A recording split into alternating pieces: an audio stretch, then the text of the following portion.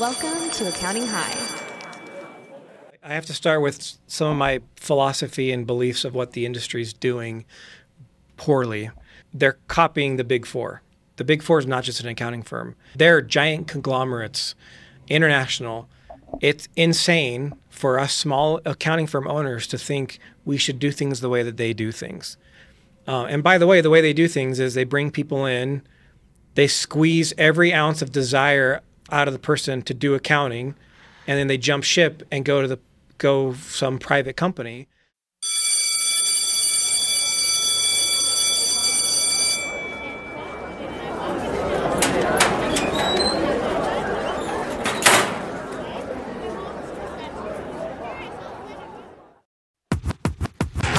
Classes in session, it's time for shoperations at accounting. Hi, classes in session, it's time for shoperations at accounting. Hi, classes in session, it's time for shoperations at accounting. Hi, classes in session, it's time for shoperations at accounting. Hi, kids, do you like operations? It's Wednesday Accounting High, talking systems and processes, talking shop about operational balances, accounting, workbench to workflow challenges, hybrid teams for Pete's sake. I'm trying to manage through screens, but I can't figure out which Zoom window's my next meeting. And Dr. K says, Acuity uses EOS. Entrepreneurial operating system. Well, since 2012, my firm's been in the cloud. Join us as we go deep. I'll try not to run it to the ground. We're sharing profit and loss and managing back office. The tax staff just quit, tried to hire on LinkedIn, no luck. And scope creep, team count, CAS, automate tax, compliance transactions, ID and bottlenecks. Come on, ops. Scotty, wait a minute. It's my firm, dog. I know, and I said you could run it however you want. Hi, classes in session. It's time for shoperations at accounting. Hi, classes in session. It's time for shoperations at accounting. Hi, classes in session. It's time for shoperations at accounting. Hi, classes in session. It's time for shoperations at accounting. Hi. Introducing the star of our show, Scott Scarano and Jason Ackerman. We're gonna have a problem here.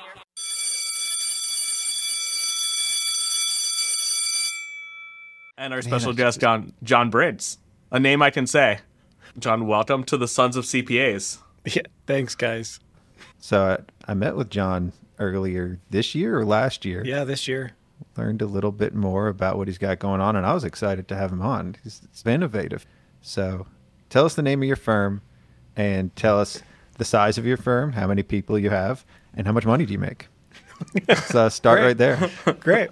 So the name of our firm is Incite Tax, and that's spelled like the incite to cause to action, usually used in the form of someone incited a riot. So it's an aggressive word because we feel like we need to be a little bit more aggressive.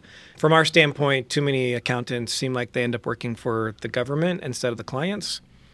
We think That's the government so funny sucks you say at that spending their money. because I've been reviewing a lot of tax returns, and I feel like our team is too conservative with what they're doing. Interesting. Anyway, so that's where the Incite comes from, Incite Tax. We are currently 33 people located in Salt Lake City. And so you want revenue size for the firm? Is that? Sure. Yeah, so we'll do a little more than $5 million in revenue this year. Okay. That's And good. What's your margins? Well, if you take out my owner's pay to show true margins. And are you the 100% owner? 100% owner. Oh, I love it. Dictatorship, baby. About 22% margins when you take out my pay and the other benefits that you can take with the tax code. All right. This is a great start. How many cars do you own in the business? Cars, just the one. Just my one car. How aggressive are you with your personal taxes? That's what I'm aggressive. Yeah. I mean, yeah. About as aggressive as the next tax preparer. But I don't know. I'm probably more aggressive, I think, than most accountants we come across. But at the end of the day, we still, if we get audited ourselves, have to be able to defend the positions we take. So give me some examples of where you think accountants in general are too conservative. I mean, have you guys heard of the Augusta rule? It's the Masters Week, baby, of course. Yeah, so that whole rule that I believe the tax code's like 280A G2 or something. But I'm shocked at how many of our clients, when we explain it to them or they read our blog and they take it to their current accountant, this is before they come over, their accountant's like, oh, you can't do this. They get it confused with like renting your home office, which is not the same tax rule. Anyways, that's one area. It's like, it's clearly in the code. I personally have been through an audit with a client who used the strategy and we passed. So you're talking about you rent your own home to your business for 14 days. Yep. And you don't have to pay tax on it because it's running for less than 14 days. Exactly. You'd be shocked at how many CPAs don't. They look at that rule and they're like, no, you can't do that. Like, I mean, I feel like it's pretty clear in the code. Well, maybe they think because they have never done it, they're trying to justify them not doing it or using it with clients. So then they say, well, we have never done it for you because you can't. You know, if a client brings it up to them and then says they want to do this. Sure. Yeah. Yeah. And I guess I think it's more you just don't trust your clients to document it right. Or to say that, they're renting their own house. Like, how do you figure out the fair market value for rent and do it properly? Yeah. But maybe you said that's a place where we should be more aggressive. The definitely areas to be aggressive. You can get comparable quotes to justify whatever amount you are actually claiming. That's not saying you can't make up an amount and find something that justifies it. What I'm saying is you can find a viable market equivalent and use that number. Well, yeah, you just go look up Airbnbs now in your local area. That probably gives you a decent market rate. It gives you a great, decent So what do you make idea. them document, like the reason for business that they are renting it to themselves? Yeah, they need to have meeting minutes for their monthly meeting. So we suggest the purpose is to have your monthly board meeting at your house. And then so you would need meeting minutes to show what was discussed in that meeting. I like this. I like where you're going here. Do you have Scott's about to have some meeting minutes today. I've already had plenty of meetings at my home, and I've never done that on my return, to be honest. So I'm going to do that for my return. It hasn't been filed yet this year. I'm going to Nice. have reclassify some meetings. You shouldn't have said that on a recorded line, but that's fine. It's all right. Well, the IRS doesn't look at things to improve themselves, so I somehow don't feel like they're listening to podcasts, any podcasts. Well, my uncle works for the IRS, and he listens to this podcast, but that's just because he's my uncle. So when you're meeting with a new client, so you tell them the adjuster rule. What else do you say? So in general, the idea we use is like, look, the tax code talks about necessary, ordinary, helpful, appropriate, right? Those words of what can you write off as a business. But those don't actually mean anything to the average person, like our average client. Helpful, all of it's helpful and appropriate. I mean, I had a guy tried to write off a $100,000 belt buckle. We're not that aggressive. Like that, probably more of a collective $100,000 belt buckle. I wish I was exaggerating about that, but he was serious. Because he's like, well, this was totally appropriate and helpful for me to get on stage and show people how much money I make so that they join. This guy was like a big network marketing guy, had a huge downline. Well, we just explained to them, like, look, at the end of the day, the way to think about it is if you can relate it to your business and you can have that conversation with an IRS auditor of how it helped your business in any form, shape, or fashion, then that is a tax deduction. You just have to document it, especially the ones that look a little bit more crazy. And then our job is to then, when we look at them and they have questions, to find some of them that specifically have exclusions in the tax code. But other than that, I want them coming from the angle of everything that I'm doing is possibly a write-off versus the other way of what are the few things that I'm doing that I can expense. Yeah. So you take an all for nothing approach, or let's try to get it all on there. What about those business owners that just commingle absolutely everything and say this was all business? What's your standard boilerplate response for that? Our standard boilerplate is, well, if you're audited client, you are going to pay a lot in extra taxes, and then you'll have penalties on top of it. So let's change some of your behaviors. Let's use a personal card for your personal expenses. Let's get a card designated for your business expenses. and let's stop commingling. Plus, when you commingle, it's a lot harder for you to argue the aggressive deductions you want to take because the IRS is just going to say you took everything. And so you're coming already in from a bad foot, like an argument standpoint. Let's give us strong footing when we go and like, here's the personal card. They didn't write any of that off. Here's the business stuff. This is what they wrote off to clearly show that you are thinking about it. We've had to have the commingle conversation for sure. So you got a lot of varying shades of gray in your office. Ackerman said, he said he liked the zen of your office. I don't see any blacks in there. I see a lot of different shades of gray. And I'm wondering, even your hair. Like, I'm wondering if that's intentional. If the gray, like you playing in the gray areas of the tax code. That's funny. There's a lot of black and whites, but you've definitely got a lot of grays in there. Yeah, definitely not intentional, and that's more of a blue in the back. With the glare, I have my blinds closed a little bit. So blues and grays. So you didn't purposely dye your hair gray to be in the gray for the tax code. I wish I could say that. No, this is all natural. You got 50 shades of gray there. Even that painting is very gray. So. Yeah, that's true. So it's inciting a riot. But so your firm is you're tax focused, and you're focused on doing, helping people save money by tax planning, right? Which is a big thing. So many firms are going away from taxes and trying to do more bookkeeping. They don't want to do individual tax returns. I guess you seem to be going the opposite way. Well, that's a great observation. Opposite way, I don't know if I'd say opposite way. I'm certainly aware of the AI that exists that could make it where personal tax prep is a thing of the past, where even the TurboTaxes of the world might be out of business because, or maybe they make the next competitor evolution of the AI pulling stuff. We certainly prefer not to do just individual returns. Our focus is on the business owner. We do have a growing bookkeeping side. I would say revenue-wise, about 65% of our revenue is tax-focused. But then the other 35% is a mix of bookkeeping revenue and then some cash flow consulting stuff that we do. And I get the reason. I think the reason most people go that direction is because of the TurboTaxes and H&R Blocks and Jackson Hewitts of the world, there's an element of people feeling like tax prep is a commodity and there's not a lot of value there.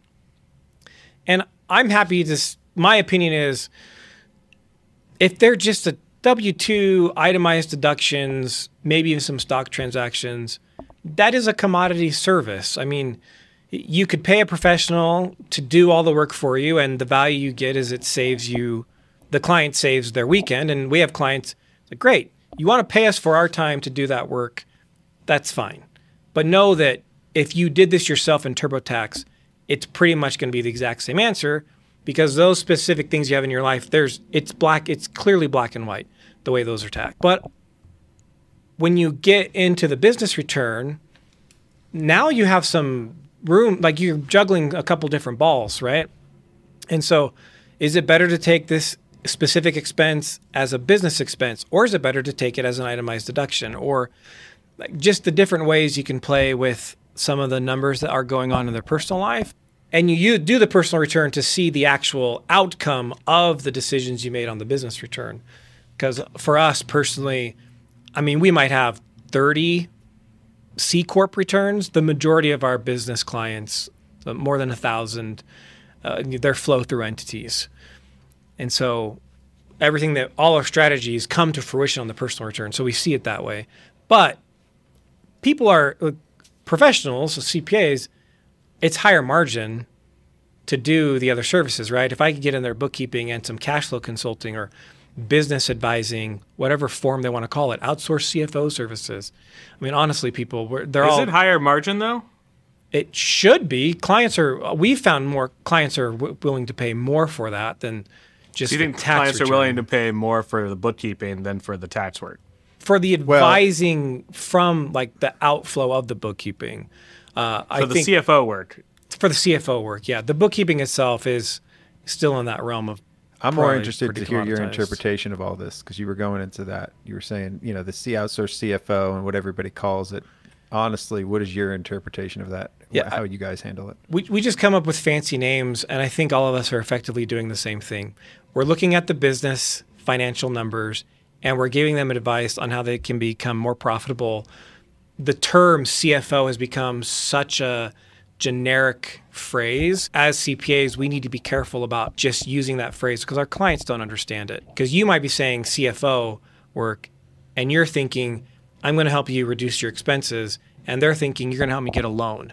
So we really need to be careful, I think, if we're serving clients in that role, to be really clear what exactly were the services that we're asking for or that they're expecting us to give. Because we have clients that have been frustrated with us when it's like, yeah, I want you to do my bookkeeping. And then 3 months in, they're like, I don't understand. You're not giving me any advice or anything. Like, oh, I'm sorry. Did you miss that part where we said that was a different service? Like bookkeeping, yes. Add-on, we sit down for in-depth meetings and we do some analyzing expense work for you. Like, so a lot of it comes down to managing expectations with them as well. Yeah, managing the service line and their interpretation of it. So you said you do 1,000 business returns. 1,000 plus, yeah. That's S Corp's partnerships. Mm-hmm.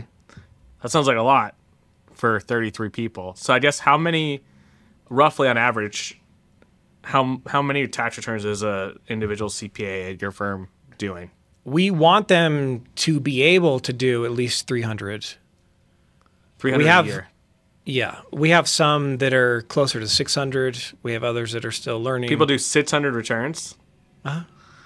And what's the average cost of those returns? So business returns are around $850. Personal returns are around $600. Those are like those starting. You're doing a partnership return for $850? Yeah, those are our starting prices. Oh man, that's really low. That's volume game too. Yeah, that's a lot of so we played the opposite game of that. We've increased our prices so much that we're not doing that many, but the total top line is roughly the same as what we were doing when we were doing 3 times. Yeah, and when we get new CPAs in joining our company, our returns are pretty darn simple. We're working, like, we kind of are focusing on small business owners who don't have a lot going on, service-based usually, so there's not like crazy amount of inventory or assets or things like that. So a return could take us 20 minutes. So for the $850 return, what is the client providing you? And what are you, like, I'm guessing you're not doing any write-up work. They're providing you the trial balance and you just are doing Yeah. the So return? for $850, we get the P&L. I mean, if we're doing the trial balance stuff and bookkeeping, then, we're charging for the bookkeeping work. Do you have fixed pricing? We try to do fixed pricing whenever possible. Mm-hmm. Do you price everything up front typically for these returns? Yes. Okay. How do you, like, every year look at all those returns and figure out which ones need to go up or down, or how do you make sure the pricing's right on all of them? So our year over year? professionals who sign the tax returns, like, it's their client base that they're managing. And so we'll sit down with them and give them some guidance to look at. We do have in our CRM software where we track the clients and projects, we have what we call the PITA box, pain in the And so through the course of the year or interactions with them, they're encouraged to put little marks in the box so that when it comes time to evaluating who's getting a price increase email, we prefer to fire clients that way. Very rarely have we sent out an email just straight up saying, we are no longer going to do your tax work or provide services to you. Most of the time it's in the form of, hey, things have changed around here. Your new price is $5,000. That's called a passive price increase or a passive firing of client. Yeah. I'm just trying to understand because it seems like you're really focused on providing advice to clients, but it seems like the pricing of the tax returns doesn't reflect that. Well, isn't that the add-on service? You compartmentalized the return. So the return itself is so you're just is the commodity, almost like it's a service that you're doing that you just said, like, TurboTax basically can do this after we've given you all the inputs and we've analyzed everything outside of that. We're not bundling our extra white glove service with our returns. We're pricing the return itself as its own line item. I kind of like this. But how do you do that? Yeah, so usually those clients, we have them sign a monthly agreement. And it's like if we're doing bookkeeping work and tax work, on the low end, they're probably $700 a month. And that would include their ability to email us questions throughout the year and a year-end planning meeting. And then, of course, the monthly books with a monthly report from us. And then from there, if they want meetings, then it's more than 700. And if their tax returns are more complicated, it's more than that. If they want more meetings, just in general. So we kind of look at it that way. Well, I guess how many of your clients are like that versus how many of them are just straight up tax returns you don't give them so advice? right now we're averaging about $250,000 a month in the clients who pay monthly. So I don't know what that works out to be. If it's 700, that's $3 million a year. So it's more than 50% of our revenue sign up for the proactive services.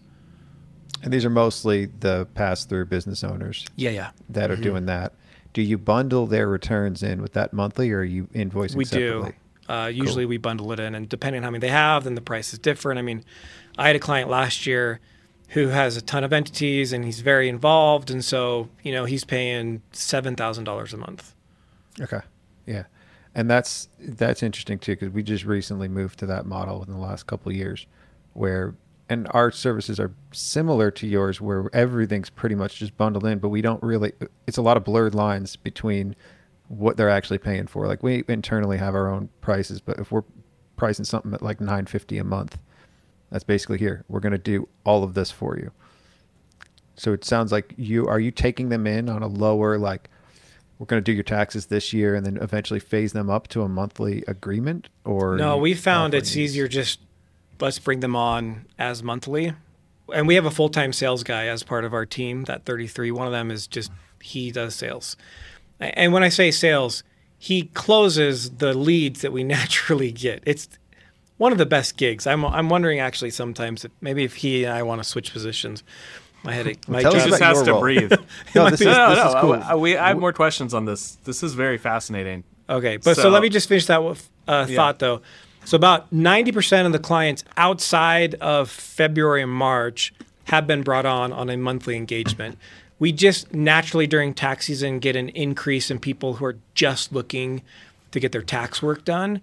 And so that percentage, we've definitely added a lot more clients that we invoice when we do the actual work versus those who pay for a monthly amount and have the services included in what they pay.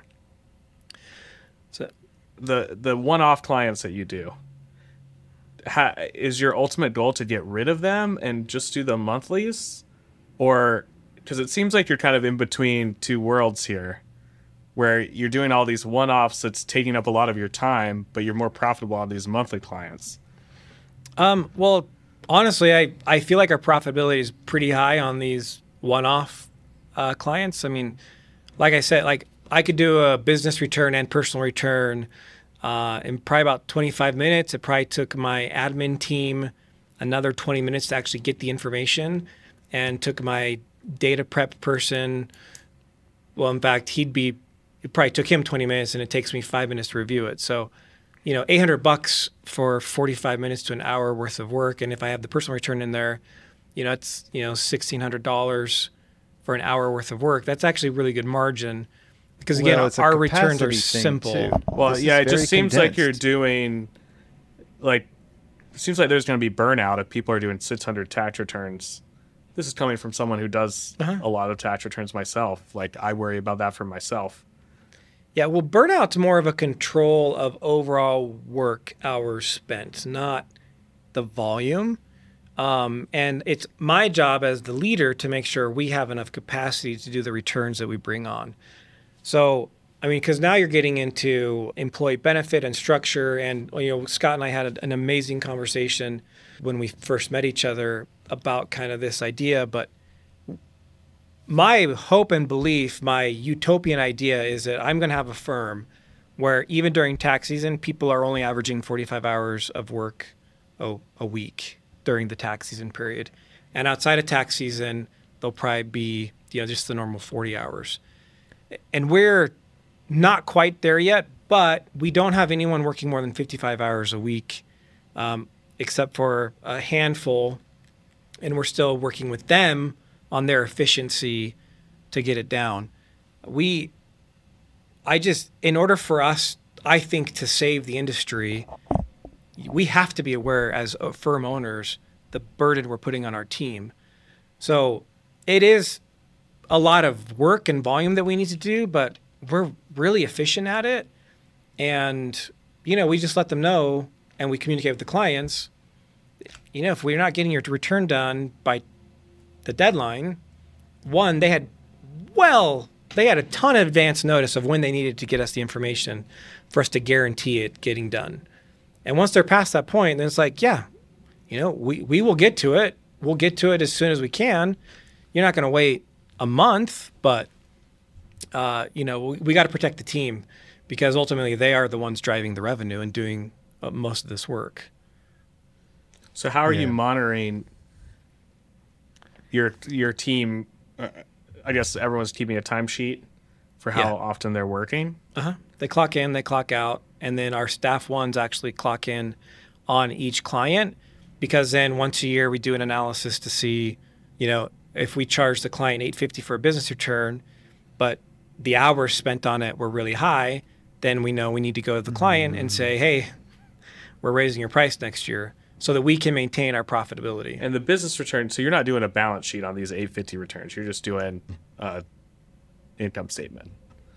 Well, they give us a balance sheet. We put it on the tax return if that's what you're asking. So you are doing a balance sheet. I didn't know if you were doing a balance sheet for that. But the balance sheets are so simple. We're talking cash, a credit card, maybe some loans. There's nothing like our clients. You'd look at it and be like, oh, I can see what you're saying. You'd probably be able to do one in 10 minutes. Yeah, we used to do a lot of those returns, like people that don't have anything, people that manage a convenience store that don't even have any assets. They're just, they just have their bank account basically. Exactly. Nothing, no fixed assets. No, we do a lot of those returns. Well, I think there's a lot of people out there that are like John's firm that do the really like a lot of returns at one time, learning like how you become efficient with it. So what are some of the secrets to your efficiency? Well, the first one is to identify what is the skill set that your most expensive people have, and what is that job task they should be doing because they're the most expensive person. So in our case, the CPAs and the tax professionals who are working towards their CPA, their skill set of actually knowing the tax stuff, they're the most expensive. So we want them spending as much time as possible just doing the tax work. That means gathering source docs information, even inputting the stuff initially.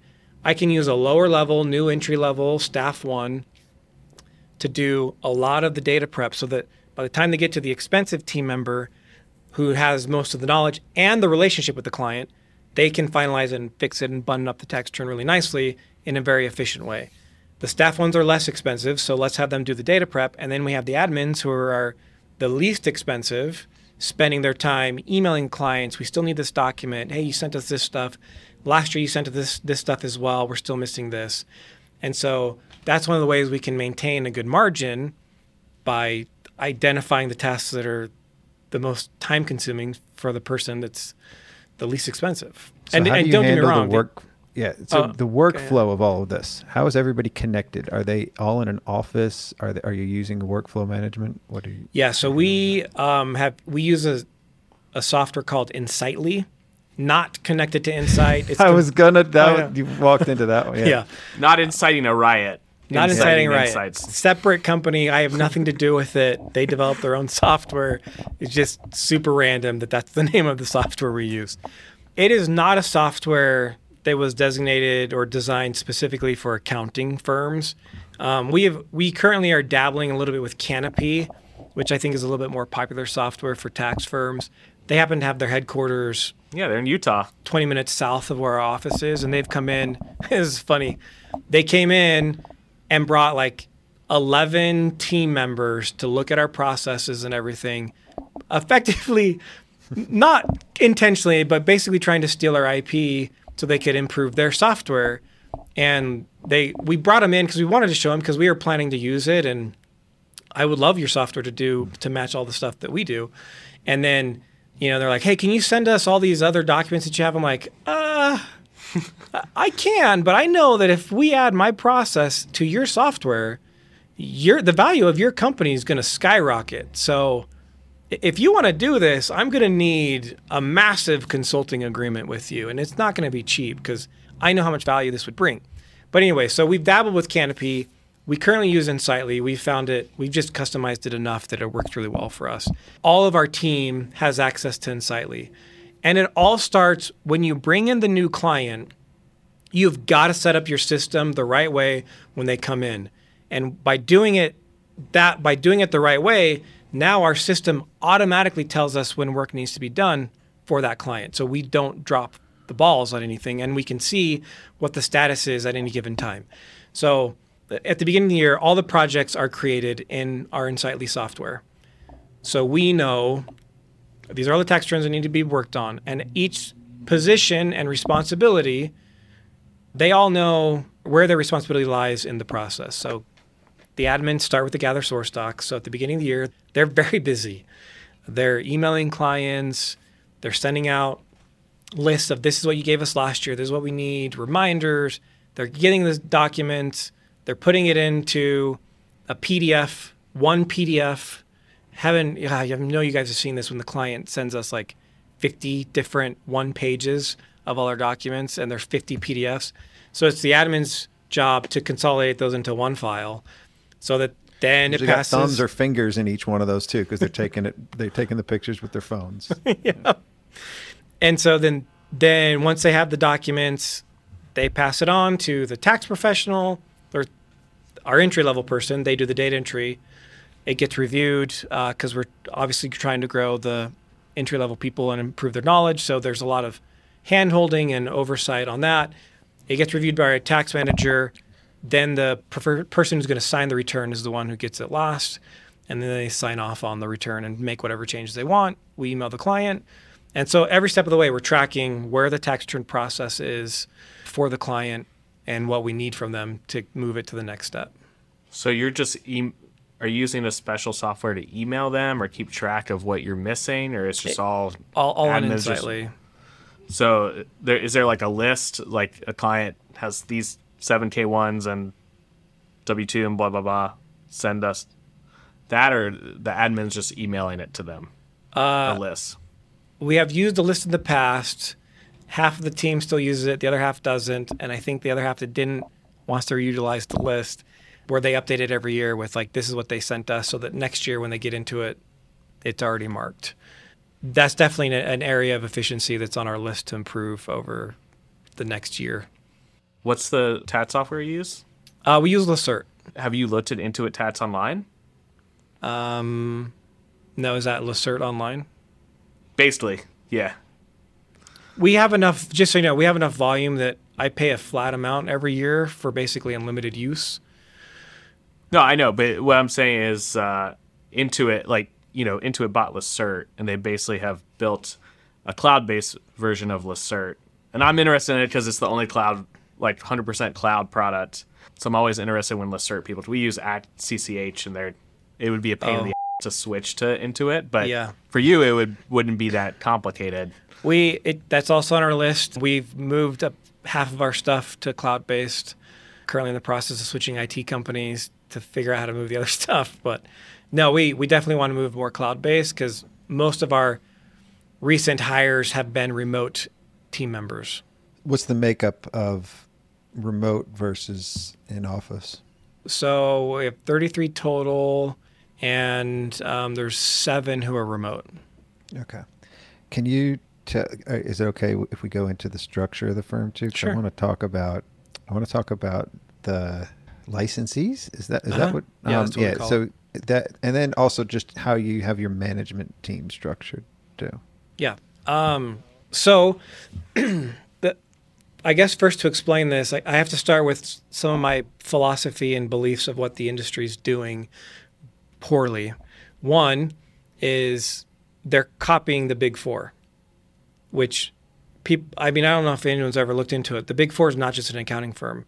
At this point, they're giant conglomerates, international, it's insane for us small accounting firm owners to think we should do things the way that they do things. And by the way they do things is they bring people in, they squeeze every ounce of desire out of the person to do accounting, and then they jump ship and go some private company. Now they're working on one company. This is a problem. We're already seeing this where we have a bunch of accountants wanting to retire, and the decline in accounting programs across the country is down. So we're going to have a massive supply problem, and we're going to end up having to raise our prices like supply-demand theory demands or whatever.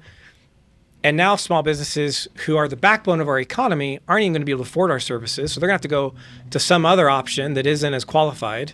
And who knows what that's going to lead to. So I did not want to follow that model. I think one of the reasons that there's such a burnout is because there's no true career path for the accountant in the Big Four or the firms that copy them. Oh, I'm going to make partner someday. Yeah, if you look at the data, that's 10 to 14 years of working 60 to 80 hours a week. And oh, surprise, when you make partner, you're still going to work 60 to 80 hours a week. So it's a very unique individual who's actually going to stick it out and enjoy that type of workflow. And we're ignoring, the other 95% of the world.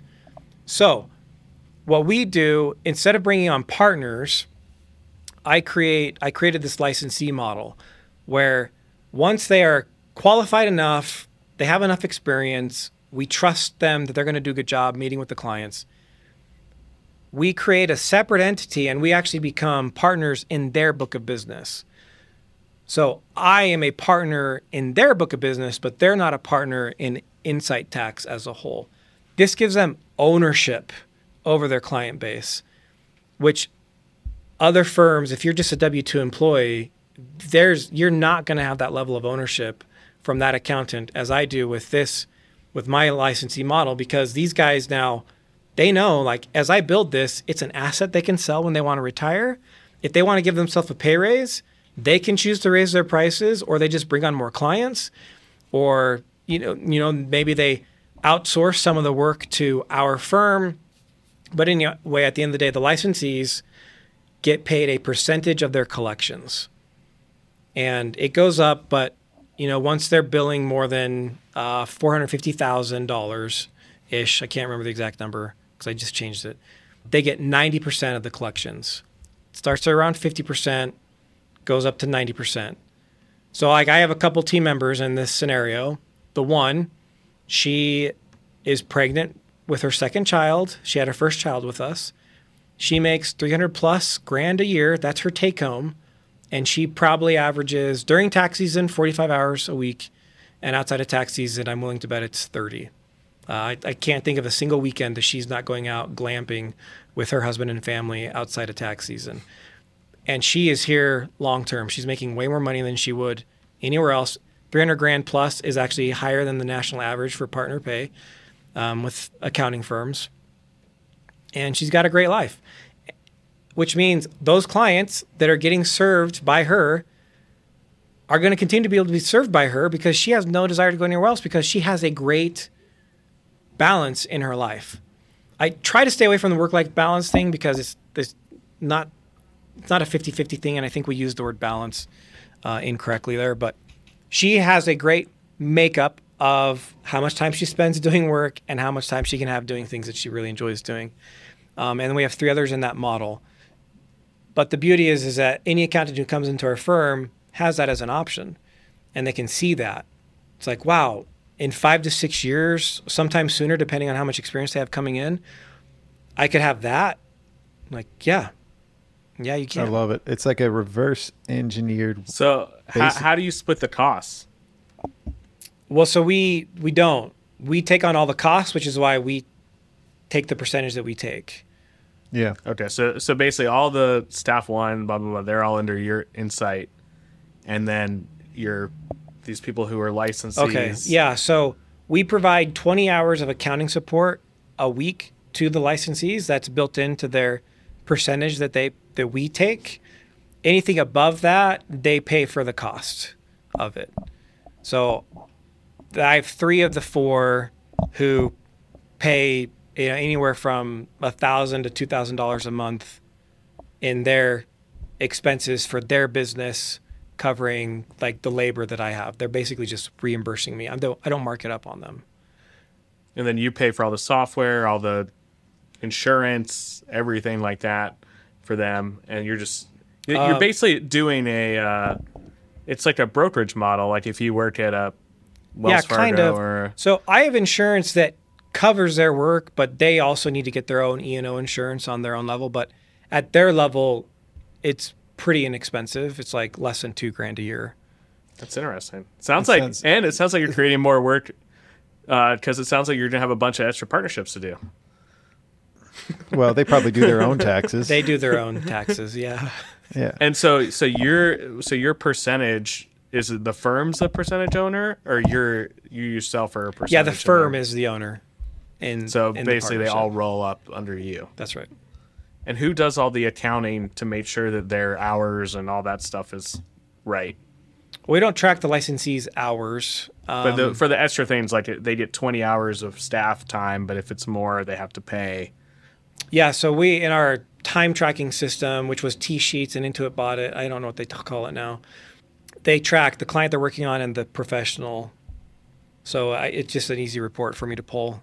It's just tagged a certain way, so you can just run one report on how many hours they worked on that. Yeah. It sounds very, very, very similar to Paget. Paget's a franchise, and they're experiencing some growing pains now for offices that are over a certain amount. It sounds like you've at least got that figured out. You just adjusted the 450 mark to where that phases into is it a discount or is it an increase in what they keep? I think it's a reversal of how they're tracking it. Like basically how an office grows big enough, you get a discount on your royalty versus an increase in your revenue share, right? Yeah, probably the same concept, just taken from a different angle. So like, sure. I figured the reason I keep it at 90%, that the max they can make, is there's always 10% cost. I mean, I could probably argue and look, if I really wanted to get into detail, I might be losing money a little bit on the other.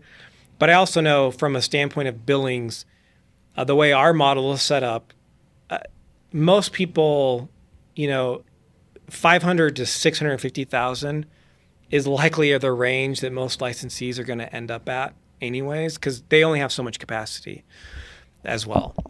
But yeah, that was the idea. I want them to be motivated so that at some point they're like, I'm basically keeping everything. I mean, if you look at the industry average... You don't want them to just go out on their own. At a certain point, exactly. they get to where, what do I need to pay them anything? Mm-hmm. Like what am I getting from Incite? Like if they're maxed out at 90, we are making about $125,000 making. Our revenue split is $125,000. Revenue-wise. Mm-hmm. Revenue, right. All of our audience understands revenue is not the same as profit, which is always the case. Hopefully. But yeah, so I want to be where it's like, yes, I want you to see that there's a markup. You could technically go out on your own and probably have an operation that's less than $125,000. Yeah, that's absolutely true. But what you're adding is the headache of being the owner, having to know all the back-end stuff that we do, having to know when is it appropriate to update. Like, for example, if we move to Intuit Tax online, they wouldn't have spent the time to do that. So we continue to add efficiencies and make their life easier. And so they're paying the markup because they know that they don't want that headache. And most of them suck at it, to be honest. I mean, you probably have some audience owners listening right now that are like, yeah, I really love the tax work. And now that I'm in the business, I realize if I admit managing people. Exactly. I hate, like, most of it is managing people. You've done the brokerage model. It's very smart. Like, just so there's let people other be under the brokerage. You do all the back end stuff and provide the support. So there's no standard. Yeah, there's no standard in our industry, and I feel like there will be eventually. But you've got a franchise model with Paget. There's not too many others that do that. You've got Dark Horse CPAs, which does something similar. I don't even know exactly what they do. You've got Breakaway Bookkeeping that does it on the bookkeeping side. High Rock, I think, started something they call Nucleus. So it's, there's a lot of different offerings out there for CPAs that don't want to run it's almost like people that don't want to be an entrepreneur, don't really want everything that has to do with owning a business. But they want the benefit of being the business owner. Yes. Yes. So are you now targeting, is your goal to grow that? Like find the one-off firm owner and I kind of would incorporate love them. to find solopreneurs who are like, I love what I do. I hate the business side of it. We can make their life so much easier. So we actually finally got a course approved by NASBA to be CE. And so we're going to start. In fact, it's running right now. It's a DIY thing. The idea is hopefully we get enough people through that we can start communicating with them. There's a better model out there. You're not branded to a Well, it's the micro thing. office. You're basically you're running yourself under an umbrella like a clearinghouse. Yes. John's got a bunch of micro offices. It's really smart. I wish I would have thought of that. Got it. I can't patent it. We looked into that apparently. Can't patent it. It's a trade secret, right? Like it's like Coca-Cola, right? They can't patent the formula, but they can keep it in a trade secret format where, no one knows exactly how to make it themselves. Well, there's a lot of intermingling of this is it's like how Canopy tried to come in, and once they got a little too deep, you were just like, all right, let's cut this off here. Listen, Canopy, you could have given Canopy all the secrets. Ackerman's trying to get all the secrets right here. They would have still blown $300 million. It's totally fine. Ackerman's really trying to get deep in here, and I think you're sharing a lot. I think what you're doing is really cool. I'm interested to know what are some of the things that have not gone well with this. Well, I can tell you the first licensee that I had, which based on our separation agreement, I can't even tell you his name for another so many years. Let's put it on the calendar. Get you back. We'll come back for that. We agreed to not disparage each other in our settlement agreement. When I first made the agreement, I was coming from another firm who I felt like took complete advantage of me, and I wanted to make sure that I was never going to be that greedy owner who just sucks the life out of people. So unfortunately, as a business owner, I made a contract that was very favorable to them and had very limited protections for me. And so we've since reversed that where it's a fair contract, but I have protections in there that aren't going to put me out of business if I need to get rid of a licensee because the way they're representing the Incite Tax brand is not appropriate. And so we have things like that now in the contract. The initial payment agreement, I also was even more generous than I am with the current model. And so I had to go, and at the time we had 3 licensees, and I basically had to lay out for them, hey guys, I did a 5-year forecast 3 different ways, and while the numbers are slightly different, the outcome's the same. The company is going to be a lot bigger, but my personal take-home is going to be the exact same as it in 5 years from now than it is now, based on the percentage of revenue that you guys get. So I gave them the option. I said, honestly, it's just not worth it to me to put in the amount of work that's going to happen over the next 5 years for nothing. And so I'm giving you the option. You can buy me out and you guys can run the firm and I'll go on my merry way. Or I need to restructure your payment agreement, which for all of them was a equivalent of a $40,000 annual cut. And they all agreed to the cut. So you've sidestepped the partnership. Yeah. Sidestepped it by giving them all of these contracts. I wouldn't say you sidestepped it. Well, that's what you gave them the option. You were like, well, you guys can buy me out. You've shifted it. You've sidestepping taken the is model shifting in a different way, so they're more in control of their piece, but you're in control kind of the overall processes. And they're in complete control. You're the CEO. You're the business owner. You still are running. But it's allowing them to run their firm the way that they want, how they want to run it. Mm-hmm. I think that's because everyone likes to do stuff slightly differently. They can. And they know that when they do that, they just let their admin who's assigned to them know. Our team knows. And so they want to take a month off. We will cover the client communication for them while they're out. So the client doesn't necessarily feel like a hit where it's like, I don't know if you guys ever pick up clients this way. We get a few where it's, hey, the reason I'm switching is because I can't get a hold of my accountant. that happens all the time. They disappear for months. We will get complaints. We've trained our clients almost too good where if they don't hear from us for a week, I'm getting emails like, hey, I emailed this person a week ago, I haven't heard anything back. Yeah, Where, they're okay. other people are like, yeah, I haven't heard from him from 2 months. It's fine. I know he'll get back to me. Yeah. Some people are like that. They've accepted that. So this is, they have the balance of freedom and money, and it's the balance that they're okay with, that they find acceptable, because they're going to give up a lot of their freedoms if they have to manage and run every other part of their professional life. Yeah. And you're handling and managing a part of their professional life for a percentage, for a fee. That's right. And a fee that they have seen value in, and that they value enough to commit to it. And I don't know if it's like a term sheet that they sign or a certain amount of time, or if it's open-ended. I'm curious about that part of it too. But that's whatever they find is the right amount of money that they feel like they should be making at this stage in their career. They're in control of making more, but the freedom part and the time, you're not in control of that to a certain degree. It ends up eating more of your time if you want to make more and you want to scale up and grow a smaller firm. This is dope. I love it. So John, where can listeners find you if they think they like this model and they want to hear more? Maybe they're a solopreneur that wants to join Incite.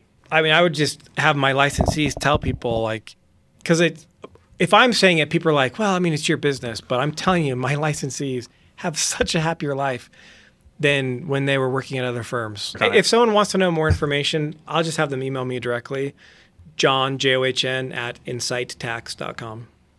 And make sure you spell it right. INCITE. We'll put it in the show notes. And what about if we want to follow you on social media? Yeah, @Incite Tax is kind of all of our stuff. Cool. So, all right, John, cool. This has been amazing. This was amazing. You're doing Appreciate amazing you work. coming on. Yeah. Ackerman thought this was an amazing conversation. I enjoyed it as well. Awesome. All right, John. Okay. Thanks. See you. Hi, class is in session. It's time for shoperations at accounting. Hi, class is in session. It's time for shoperations at accounting. Hi, class is in session. It's time for shoperations at accounting. Hi, class is in session. It's time for shoperations at accounting. Hi, kids. Do you like operations? It's Wednesday Accounting High, talking systems and processes, talking shop about operational balances, accounting, workbench to workflow challenges, hybrid teams for Pete's sake. I'm trying to manage through screens, but I can't figure out which Zoom window's my next meeting. And Dr. K says, Acuity uses EOS. Entrepreneurial Operating System. well, since 2012, my firm's been in the cloud. Join us as we go deep. I'll try not to run it to the ground. We're sharing profit and loss and managing back office. The tax staff just quit, tried to hire on LinkedIn, no luck. And scope creep, team count, CAS, automate tax, compliance transactions, ID and bottlenecks. Come on, ops. Scotty, wait a minute. It's my firm, dog. I know, and I said you could run it however you want. Hi, class is in session. It's time for shoperations at accounting. Hi, class is in session. It's time for shoperations at accounting. Hi, class is in session. It's time for shoperations at accounting. Hi, class is in session. It's time for shoperations at accounting. Hi.